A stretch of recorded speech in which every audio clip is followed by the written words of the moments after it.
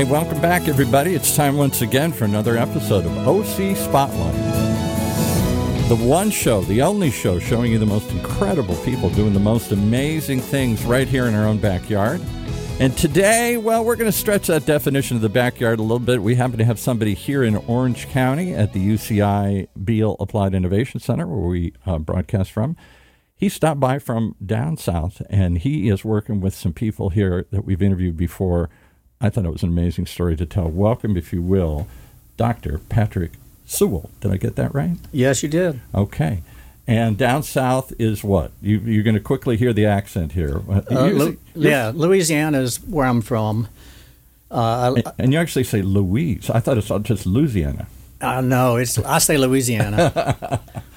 All right. Well, whatever it is, we're pleased to have you here because you're working on some pretty cutting-edge stuff when it comes to the world of cancer surgeries, I guess it is, trying to come up with ways to remove these cancers from us. Your specialty has been for a long time, see if I get this right, image-guided surgery, and we're really talking about minimally invasive procedures that you've invented through the years. That's correct. It goes by another name, keyhole surgeon, interventional radiology, interventional oncology, interventional neuroradiology. There's a number of terms, but the commonality is we enter the body using image guidance, CT or ultrasound or MRI, and we can go to selected targets as small as 0.5 millimeter with instrumentation and address those targets with drugs or physical or excision through the needle. Or burn them out. Freeze them. All sorts of things. Cut them into pieces and pull them out. Somebody once told me that up till recently, cancer treatments are sort of like trying to get a sliver out of your finger using a sledgehammer. I mean, you just smash the body when you radiate all over the place here. And it seems like that's part of the problem why there's low survival rates here. I mean, you're talking about trying to really go in and find it, and minimally invasive, highly targeted, directly remove, not just smash everything that you find.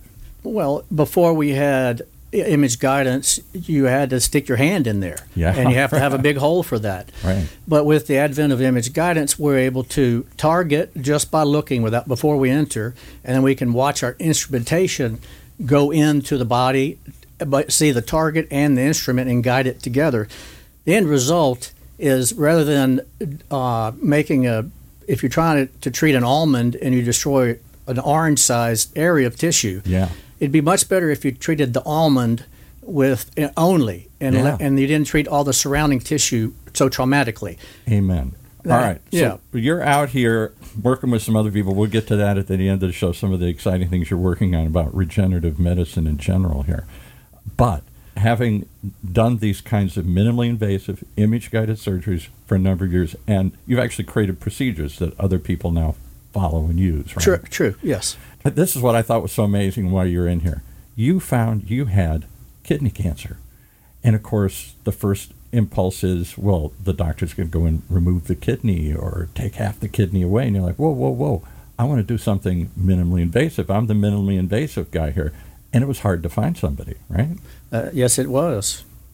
Not because the procedures aren't known, and I don't want to get into all the details and mechanics of it and everything here, but it's not something widely used. Let's put it that way. It should be, but it's not.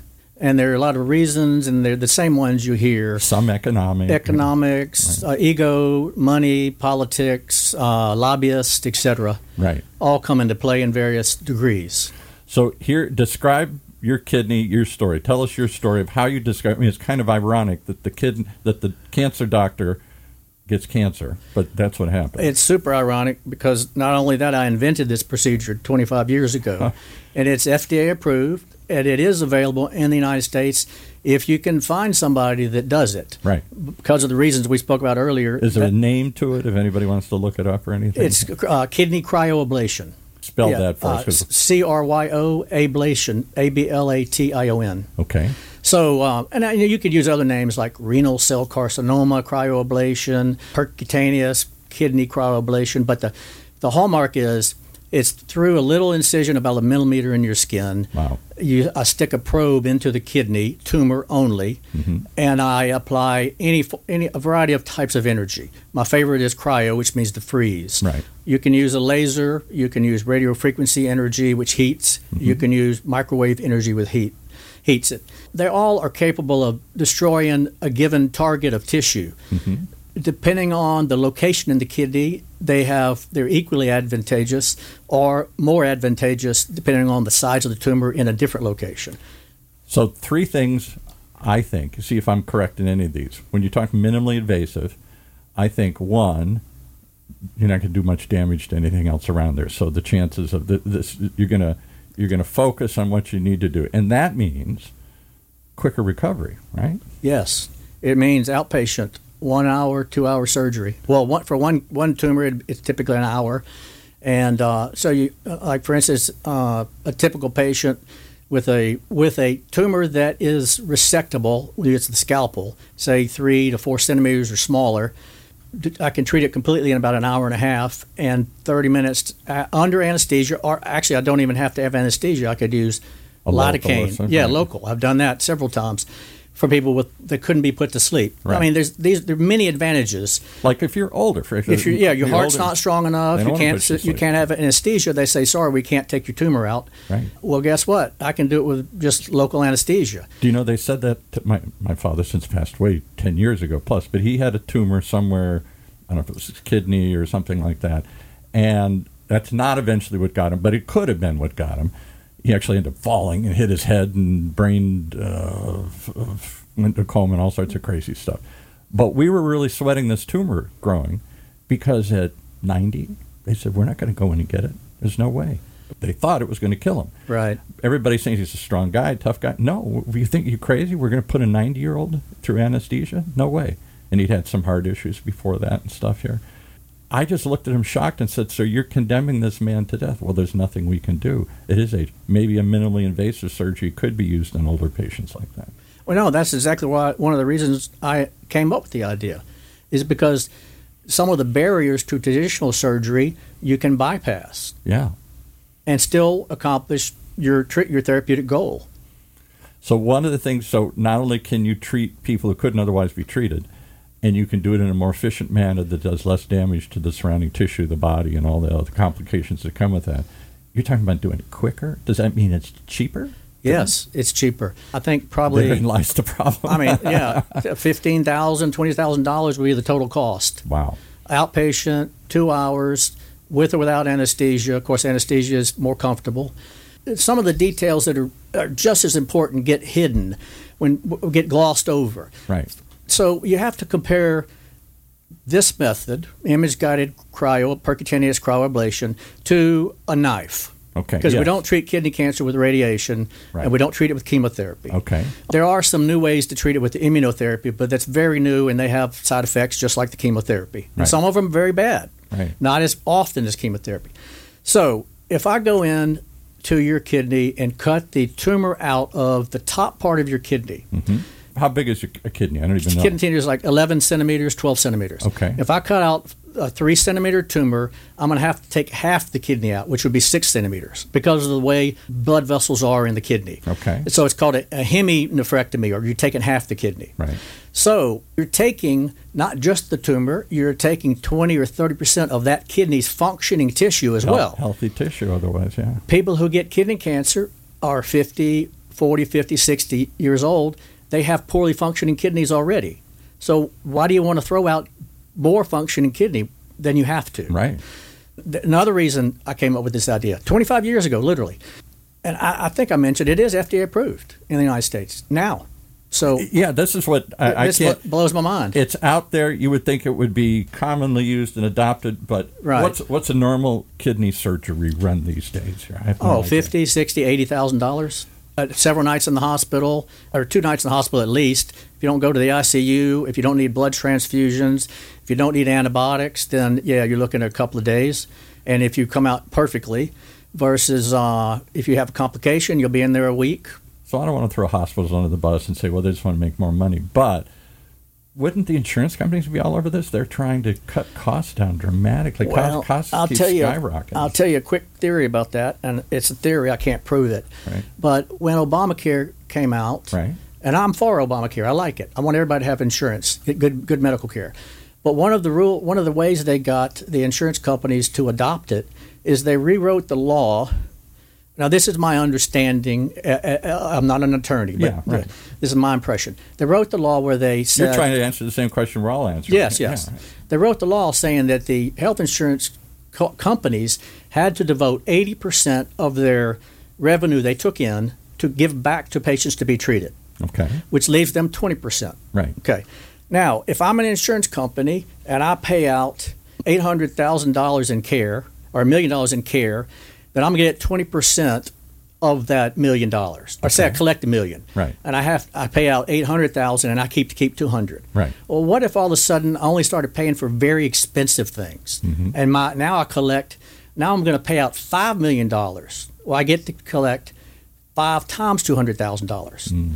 You get, so the incentive seems to be their reimbursements improve. The more they pay out, the higher gross amount they pay out, they get 20% of that. Keep it. You see, I think that's why one reason they don't want to pay for an expensive therapy, because if it costs $10, they only make $2. Wouldn't that be horrible if that's the answer? That you've come up with something 25 years ago and you still have to search. It's an approved use. It's been used lots of times. We're going to talk about how it was used in your own save your own life here. Take that kidney. If it costs $100,000 to cut half the kidney out, then they make $20,000. If it costs $20,000 to fix mine with my method, they make $2,000. Wow. Well, let's talk about how it worked in you. You went and found somebody who did this, because there are people who do this. I mean, it's not like this. You're not the only one in the country doing this thing here. No, people have adopted it. It's even stranger than that. Okay. I used to know a lot of people that did it because I trained most of them around the world. Right. Your procedures. Right. Study how to do it. I mean, I probably trained 8,000 physicians over the first 5 years on how to do it. And so I started, and I found my tumor accidentally, which is the best way to find a cancer. Yeah. A silent cancer is a curable cancer. Right. If it's causing symptoms, it's usually spread into something and makes it much more difficult to treat. I hear that all the time. Right? Yeah. So I was having I was snow skiing and I fell and my back was hurting, and I got a CT to get a nerve block on my lower back. On the MRI, I could see my kidneys, and I saw a tumor on each kidney. Wow. Right on the right side and the left side, and the top half of each one. But for that MRI, because you're thinking my back hurts. If I wasn't so foolish enough to snow ski at 60, then I would have cancer and not know it still. And by the time it came to light, it's too late. It's too late. Right. I would. If it'd still be growing now silently. And getting bigger and bigger and spreading in my body without me knowing. I've heard people say I went in to get a tooth removed, and they did an X-ray on my jaw and saw something in my brain or something. Exactly. You by accident you discover something there. All right, so you found somebody to do this thing, and give us the bottom line. What? Well, so I looked around and I really couldn't. I searched on the internet. I called people I knew, and they said, "No, we don't. Our hospital won't let us do that anymore." Blah blah blah. So I have a good friend who I trained. He lives in Cabo San Lucas. Cabo San Lucas, down in Mexico, beautiful resort. Yeah, and since I trained him, I know exactly what his skill set is, and we've operated together many times. And I called him up and I said, "I need you to treat my kidney cancer." He said, "No problem." So I flew down there. I went in, I don't know, in the morning, 9 o'clock, 10 o'clock. He treated both kidneys, and at 1 o'clock I woke up in the hospital room and was out the door 30 minutes later and went to dinner that night. And I had a Band-Aid on the right and the left side. Oh, my God. And nothing since. For kidney cancer. Yeah.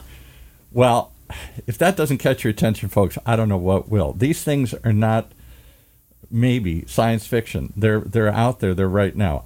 We're not going to speculate much more on why hospitals don't adopt these things or why more people do it. It might be just an old dog, new tricks. Is it hard to get people to if I've been doing it this way forever, I'm going to stick with doing this? Is it hard to get physicians to change over and try something new? Maybe that's it. I don't know. And maybe it's money. Maybe it's other sorts of things. But there are minimally invasive surgeries. More and more people are focusing on these things. And that's what you built your career around. discovering these things. Are there other treatments that you've created? Is this the one? Yeah, I did the world's first radiofrequency lung ablation. I wasn't the first to publish, but I did the first one. One of my colleagues published it first, so he gets credit. But basically, it's the same thing for lung cancer. Certain lung cancers, I can stick a radiofrequency or a microwave probe. Now, even some people do it with cryo, and burn or freeze the tumor in your lung and pull it out and put a Band-Aid on you. Wow. Now, it's not every tumor in every location, right, but it's a good 20% of people. Wow. And the studies have shown within certain size criteria and same location, it's just as effective as getting it cut out with a scalpel and without having to have your chest split open. Does it also, we talked about it's less invasive, so it's quicker. Yeah. It's outpatient. Outpatient. Does it heal better? Is it more likely the less damage I do going? It seems like when you cut something in and cut it all out, particularly as you get older, that takes harder and harder to recover from that. Certainly. So the more tissue you damage, it's like an exponential increase in healing time. Yeah. So that's one problem. But the other big problem that nobody knows except on the doctor side is when you disrupt a large area of normal tissue and the target, the tumor, all of that area scars. And it's difficult to look afterwards with a CT or an MRI or an ultrasound and see, is that scar tissue or residual tumor?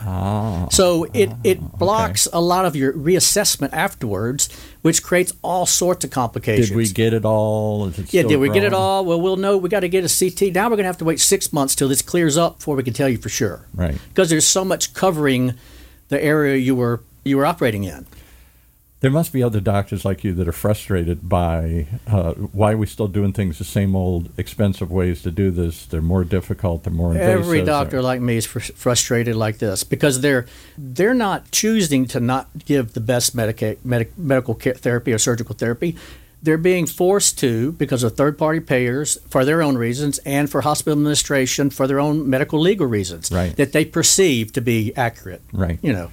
So there are things like this. Have you had pushback? Have you ever been approached by hospitals or medical groups or anything?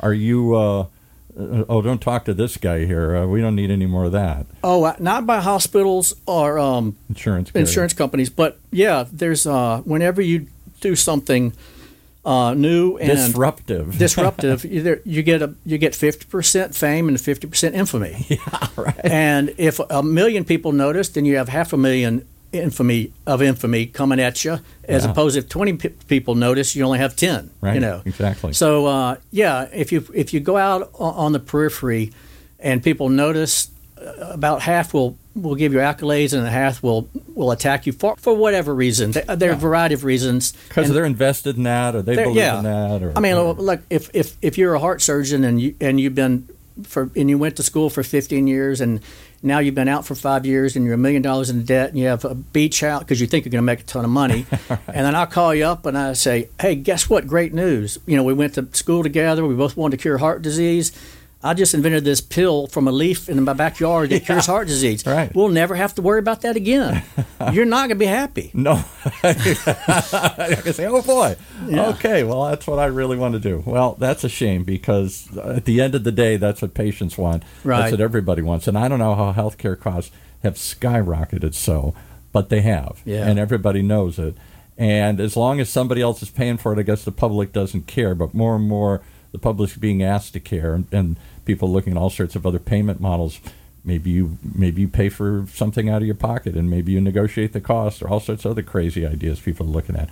All I know is there's something wrong with the healthcare system. We all know it. We're all trying to find ways to do it. And when I hear things like this, FDA approved, thousands of doctors know how to do it, and you yourself have trouble finding somebody to do your own procedure on yourself. That's a shame. That's crazy. Yes, it is. All right. So what brought you to UCI, though? What got you out of the heart of Dixie and come out to UCI is what? You're really trying to do some other things here in regenerative medicine. The idea that the body somehow regenerates. This is what, stem cells or other sorts? I don't know how the body regenerates, but we had somebody in here, and I know you're talking with him, Howard Leonhardt from Lionheart Healthcare, and this is what he's built his whole career around here and keeps studying here at UCI. Exactly.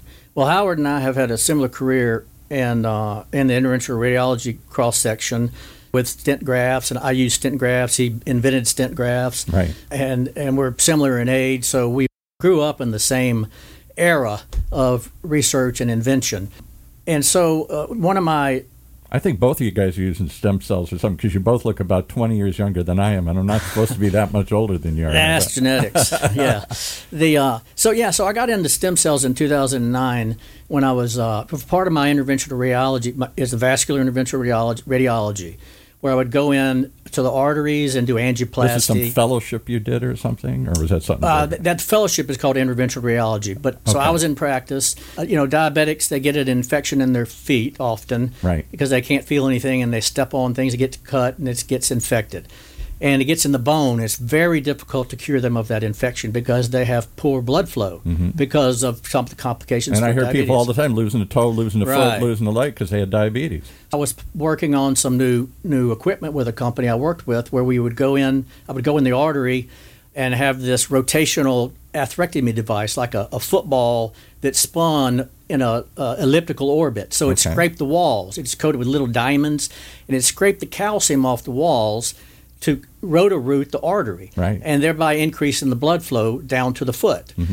That, along with antibiotics, IV antibiotics, along with hyperbaric treatment, which is how you increase the oxygen carrying capacity of the blood. Chamber, and it forces more oxygen into your body and stuff. Right. Well, I was at the time I was in charge of the wound care. One of my duties was I was medical director of the Wound Care Institute, and so we were using all those things, and I was doing the atherectomy. And the staff in the wound care center did the hyperbarics, and the internal medicine doctor gave them the IV antibiotics and protocoled all that. But we still had some patients that weren't healing.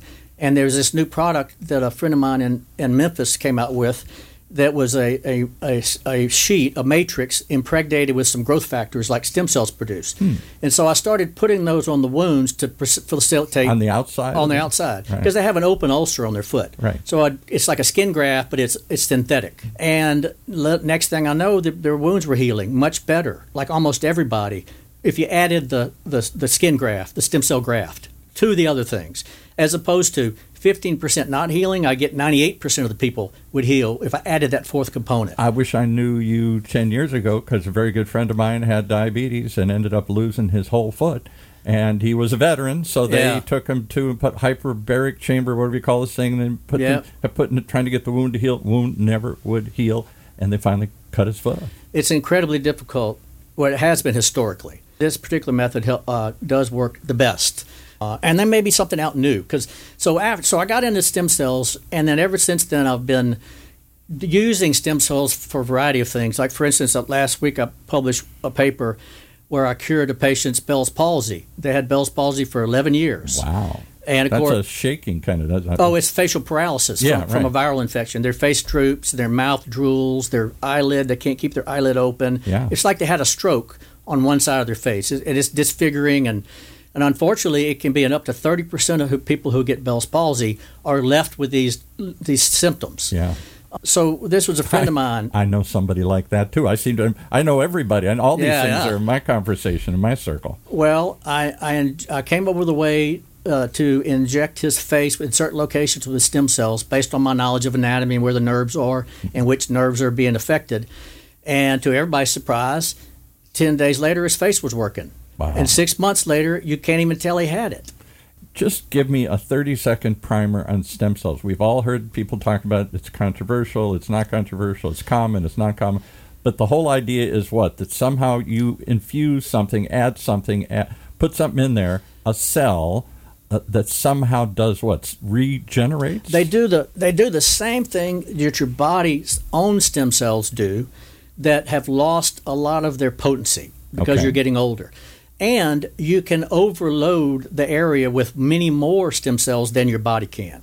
So it's quantity and quality of stem cells. They're stronger and more. And many more of them. Right. And stem cells, the ones your body makes, are the ones we inject once we inject, we grow in a lab. They're not harvested from fetuses. I was going to go there, and I didn't know if we wanted to, because that's why so many administrations gone by, Reagan and others. Yeah, it was the George Bush era, and they were harvesting them from fetuses in Brazil, I believe. Right. And so that was aborted babies. Yeah, that was not a good thing to do, and not something to support. I agree with. But for 15 years, we've had ways to get stem cells ethically. That has nothing to do with that, but the stigma remains. Right. So we put in these laboratory-grown stem cells, which are very young and highly potent, and they're tested just like any drug, pharmaceutical testing for toxins and impurities and all that. A registered laboratory overseen by the government that lets you sell them. I mean, they're on the market. Sure, you can go to a nefarious source and get some, but... Because that's sometimes they say you go to Mexico or you go to the places and you can get... these things that you can't get here. Right. You can get that here, too, in the wrong place, too. So it's not unique to Mexico, unfortunately. But what they do is... A guy named Vinny pulls up in a truck. Right, yeah. Get in the dark van. I'm here to inject you. They secrete growth factors and chemical signalings, and they turn on things that your normal stem cells would want to turn on, the reparative processes. And it's complicated at the cellular level, but it's not complicated to do. You just inject them. And so it's kind of sad, because all it takes is inject them in the right place in the sufficient amount during the right sequence, and it does it all itself. I mean, a monkey could do it if you could train them to inject in the right spot. Yeah, exactly. And Howard's doing what? Howard's taking this idea even a step further, and he's opening a clinic, I know, down here in Laguna Niguel or whatever here, to try and extend life. They're going to focus on certain areas, but his goal is nothing less than extending life. Well, more importantly, improving quality of life. Yes, right. While you're here, and extending life. And so my work with Howard and LEONHART Health crosses over with all these regenerative therapy, with the stem cells and with the clotho-protein. And I do some... Hit that one again, because that was something he did a big talk on, and I still don't know if I understand this. Clotho, this protein I've never heard of, that everybody's telling me this is one of the most important proteins out there for regenerating, for growing things, for doing things. Clotho is the most important thing that medicine doesn't know about, is the bottom line. Right. More and more people are... I think Howard sent me a note the other day. There's 3,500 papers published on Clotho right now, if you look it up. Clotho does a number of things that are critical. A drop in Clotho in your brain corresponds to an aging brain. A significant drop in Clotho corresponds to onset of dementia. Wow. If you can increase Clotho in the brain, you can reverse dementia symptoms, and you can not just stop it or slow it, reverse but it. Right. And actually, I did a pilot study on that in 5 patients, and they responded great. I needed about $10 million to do the second and the third. Howard's got that much. I know it. I'd asked him. But so Clotho is very important for the brain health, but it's equally important for the kidney health. It turns out Clotho in the kidney is essential to properly regulate your phosphorus and your magnesium and your potassium. And so when Clotho gets out of whack, your kidney fibroses, and you start going into renal insufficiency, which leads to chronic renal failure, which leads to dialysis. I'm going to give you one other one. Maybe I'm playing too much doctor here. You're just provoking all these incidents I've seen I'm a man of a certain age. I'm a little older than you are. I'm in my mid-60s here. And my late father went into the hospital 10 years ago before he died, and he started hallucinating like crazy. And they're like, is he dementia? I don't know. And they tested him. I think it was potassium or something like that, something pretty normal had crashed. Right. And therefore he's hallucinating. Oh, yeah. That's not uncommon. And there's many reasons potassium can crash. There's some other organs in your parathyroid and your thyroid and things like that have come into play. Right. But yeah, when you get your electrolytes off out of whack to a certain degree, it causes cardiac arrhythmias and confusion and hallucinations and even unconsciousness. Yeah. You know. Wow. Even a heart attack and die if they get out of whack enough. Right. Particularly potassium. Again, something nobody ever thinks about or talks about. All right, so I know we could go for an hour on this. I'm going to try and wrap this up. So you have been focusing. You've come up with all these image-guided surgeries, minimally invasive stuff.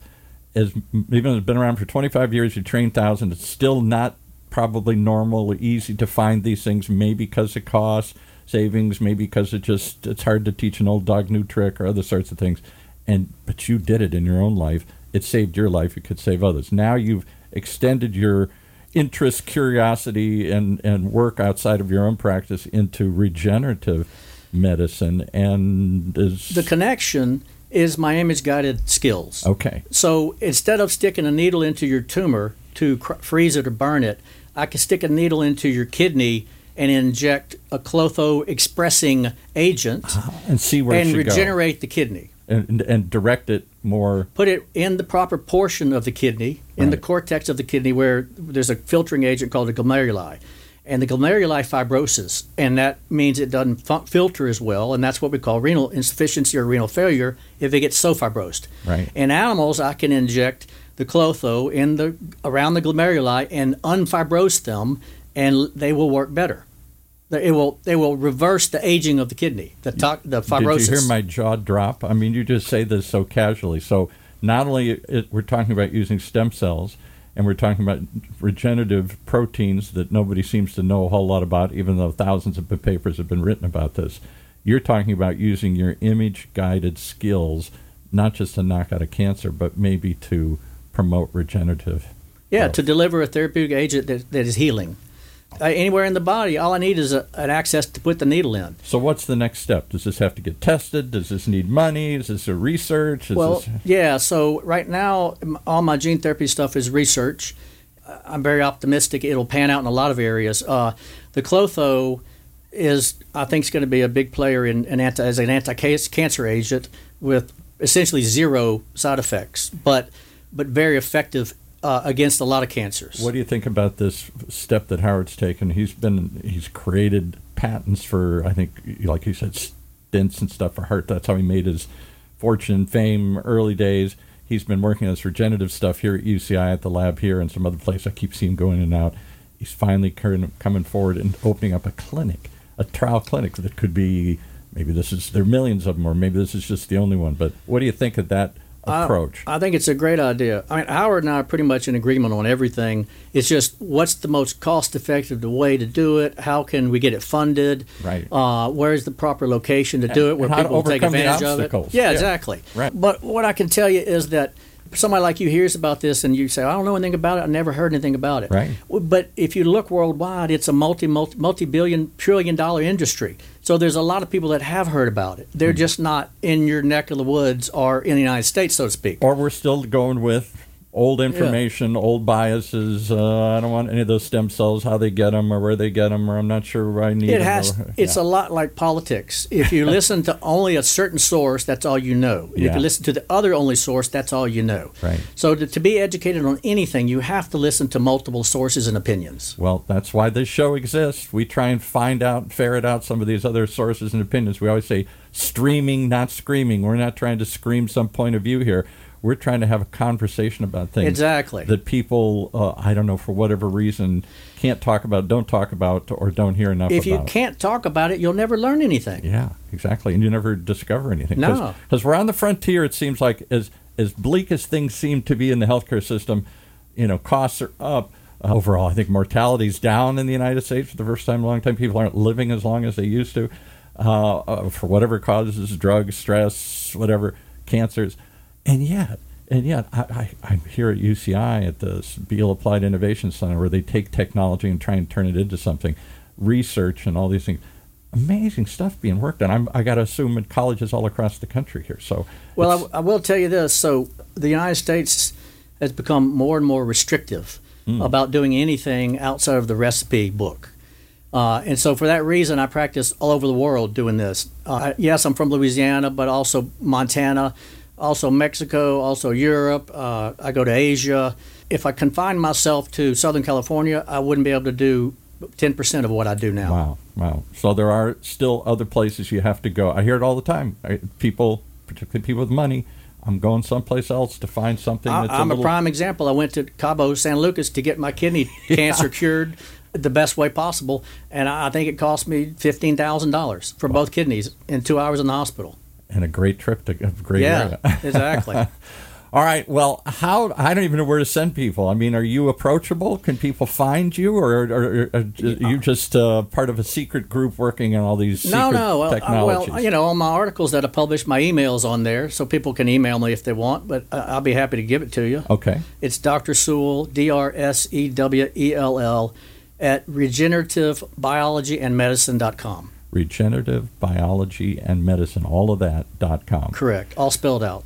Okay. Well, I just, again, you were here. I know Howard. He says, hey, listen to this guy. And I'm like, oh, we got to get him on. This is more of this stuff.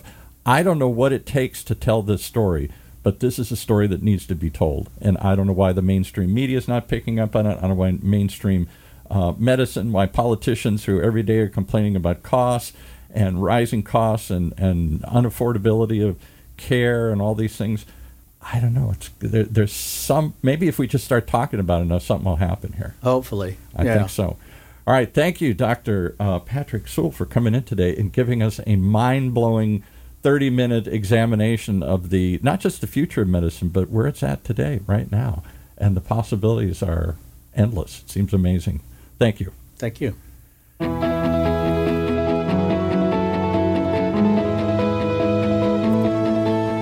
Well, if that doesn't make you want to come back and hear more, I don't know what will. There is an amazing group of talented people here in Southern California and around the world working on some amazing things. Stuff that's not just science fiction. They're doing it right now. And we hope you'll come back and hear more as we broadcast from UCI's Beall Applied Innovation Center.